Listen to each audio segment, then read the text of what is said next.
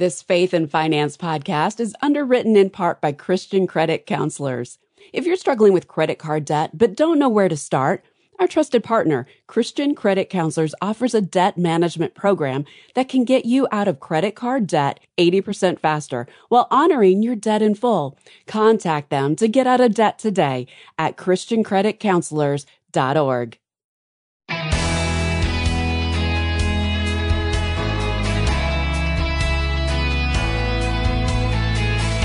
The wedding season is nearly upon us, and if you're planning one, you're probably knee-deep in details. Hi, I'm Rob West. Yes, there are hundreds of items to sort out before the big day, but experience shows that one of the most important things is overlooked. That is, how will you and your spouse handle money? I'll talk about it today with Howard Dayton, and then it's on to your calls at 800-525-7000. That's 800-525-7000. This is Faith and Finance, biblical wisdom for your financial decisions.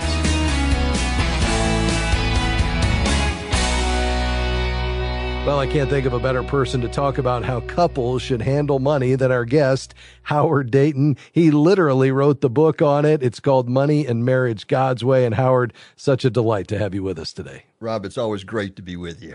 Well, we love it, Howard. And the very first thing you advise couples planning a wedding is to give complete disclosure with their finances. Let's start here. This is a critical idea, isn't it? It sure is. I mean, you should be fully transparent with your finances and make this commitment to each other. No secrets about money. Yes. Period. Right. Yeah. So swap your financial statements to disclose all your assets and debts, trade credit reports and credit scores, and talk over any financial struggles you've experienced. This is big, Rob, because when you're honest, even if there's bad news, it builds trust. Your fiance will appreciate your integrity. Yeah, no doubt about that. And of course, Howard, it goes without saying this has to continue throughout your marriage. Financial infidelity is a bigger problem than we probably realize, right?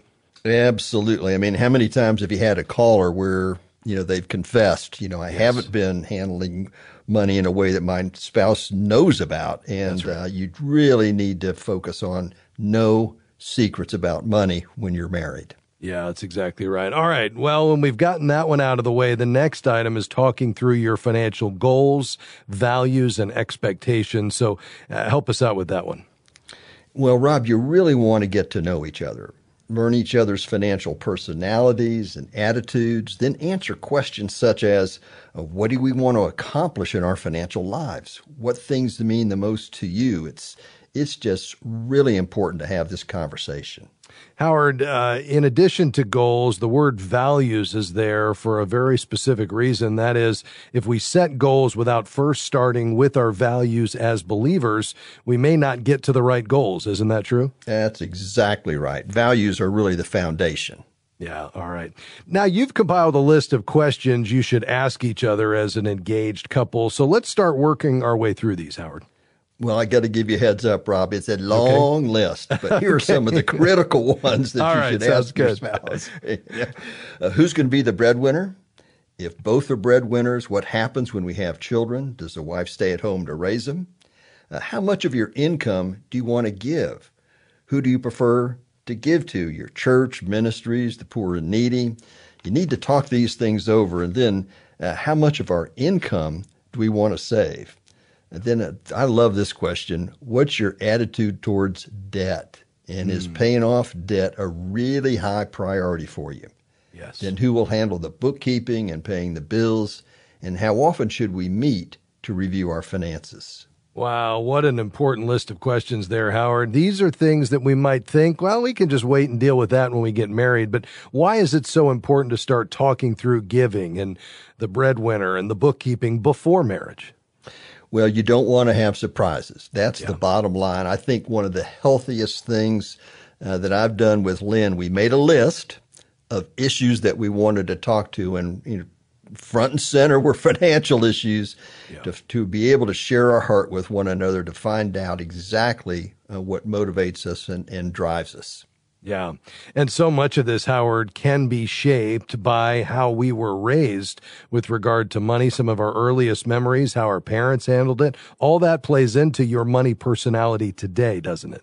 It sure does. And do you have a biblical perspective of the money that you've been entrusted with? I mean, that's huge, because I can say in my own life, Rob, what I do today has been largely shaped not by my parents so much as what's God's Word tell us. That's so critical. Well, we're just getting started here. When we come back, we'll talk about a money date. What is that, and what role can that play? What about some other questions like how are we going to handle two becoming one in our finances? And what about our lifestyle? How do we settle on that? We're talking with Howard Dayton today, founder of Compass, Finances God's Way, and the author of Money and Marriage God's Way. Your questions around the corner as well at 800-525-7000. This is Faith and Finance. We'll be right back.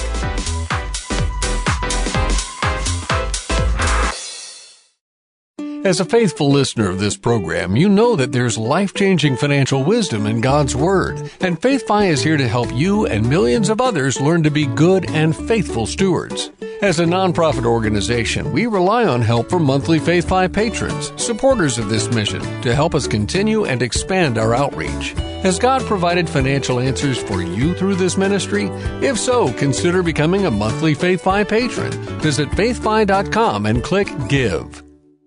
We're grateful for support from Guidestone, whose diversified suite of investment solutions align with Christian values to create positive change in the world. More information is available at GuidestoneFunds.com. Investing involves risk, including potential loss of principal. Carefully consider the investment objectives, risks, charges, and expenses of Guidestone Funds before investing.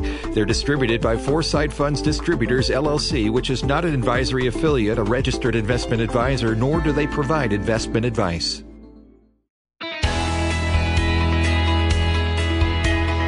Great to have you with us today on Faith and Finance. I'm Rob West. Our guest today, Howard Dayton, one of my great friends and mentors, former host of this program.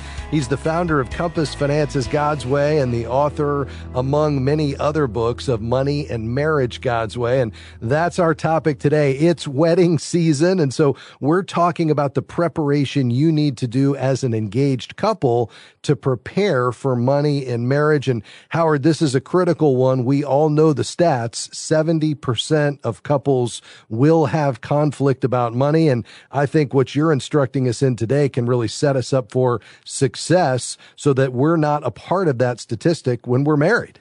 Absolutely. And the sooner that you begin to communicate with transparency, with honesty with each other, the better. Remember my mantra, no secrets about money when you're talking about your wife or your fiance.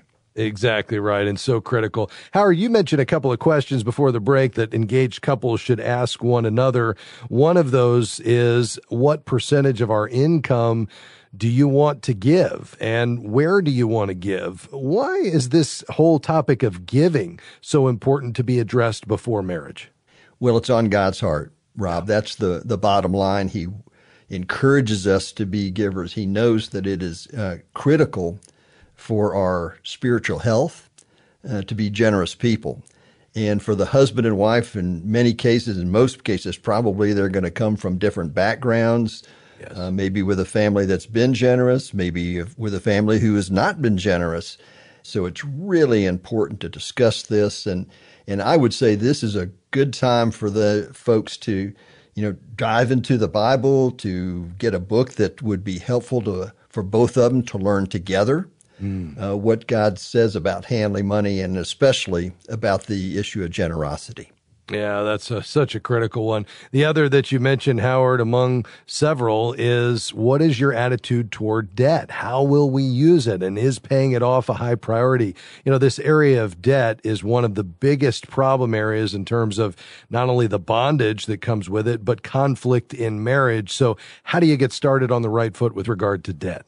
Well, Rob, if a couple has a lot of debt, there's a lot of stress that comes with that. It's bondage, and especially if they're having great difficulty in servicing that debt and making progress in getting out of debt. So the earlier the couple can agree to do everything they can to eradicate their debt and stay out of it, the better.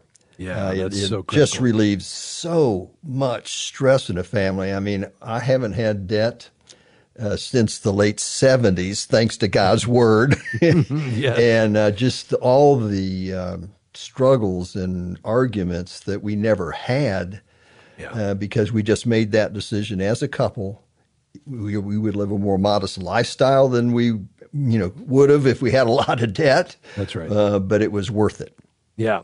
I love it. And I know it's paid huge dividends in your life. I've certainly seen that to be the case as well. Now, we talked about reviewing our finances together as a couple. That's something most couples just don't do or think about. You've been recommending this for years. Tell us your thinking there.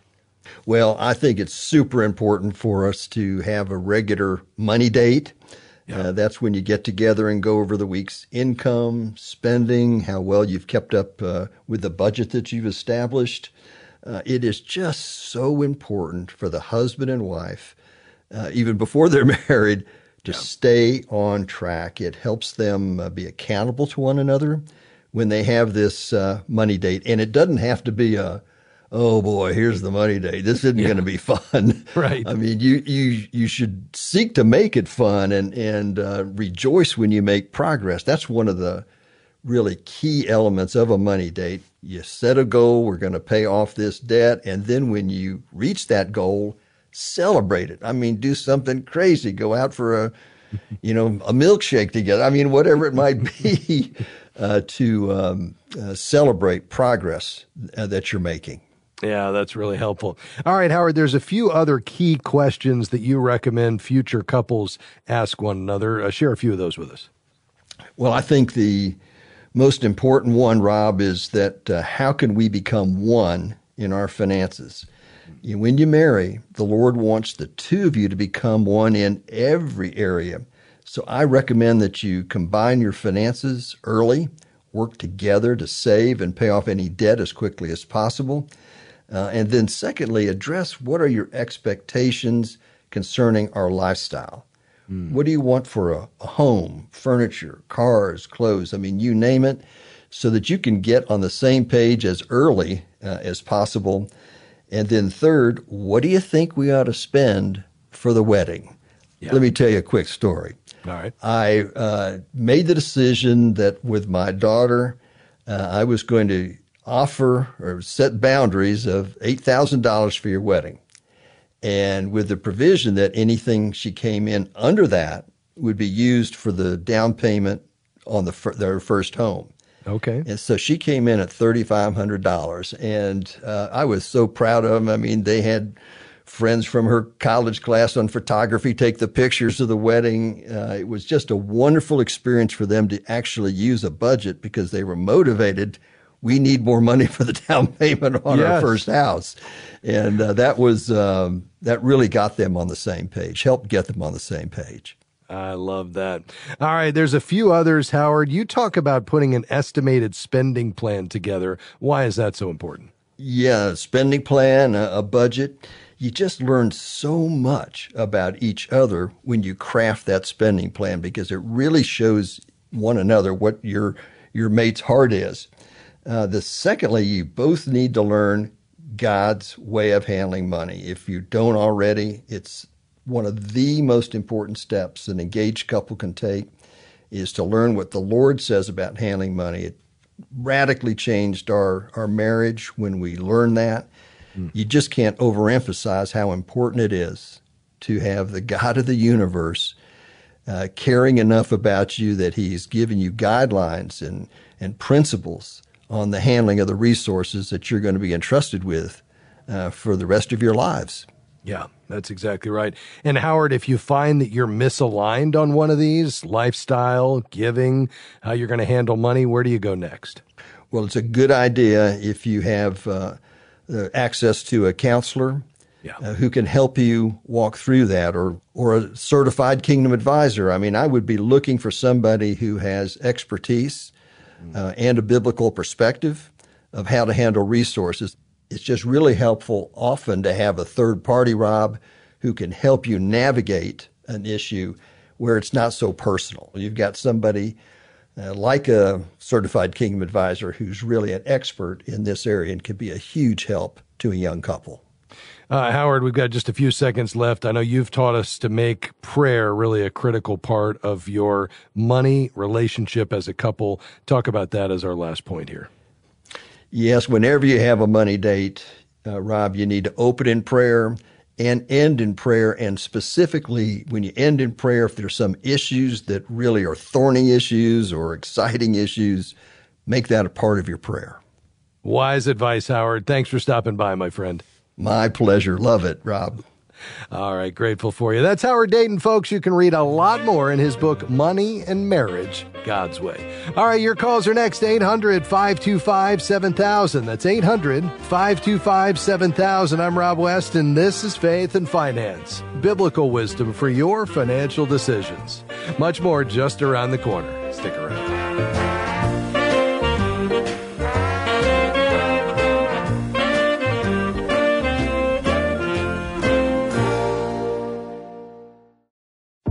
We're grateful for support from Movement Mortgage, who provides residential home loans in all 50 states. Guided by a mission to love and value people and a goal to redefine the mortgage process, Movement seeks to help others achieve their financial goals. You can find out more at movement.com/faith. Movement Mortgage LLC supports equal housing opportunity, NMLS number 39179. For licensing information, please visit nmlsconsumeraccess.org. We're grateful for support from Eventide Investments on the Faith and Finance program. Eventide's approach to values-based investing is grounded in the belief that humankind was created in the image of God, with intrinsic dignity, value, and worth. Eventide calls this investing that makes the world rejoice. More information is available at eventideinvestments.com. That's eventideinvestments.com.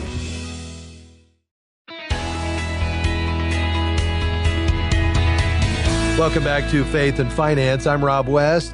Hey, we are listener supported, which means this radio broadcast, our app, is listener supported. And so if you would consider a gift to the ministry, we'd certainly be grateful, especially as we head toward our fiscal year in just a couple of months. This is a really important time of the year for us to finish strong and prepare for our next fiscal year, if you will, of ministry. And your support of this work goes a long way to helping us do what we do.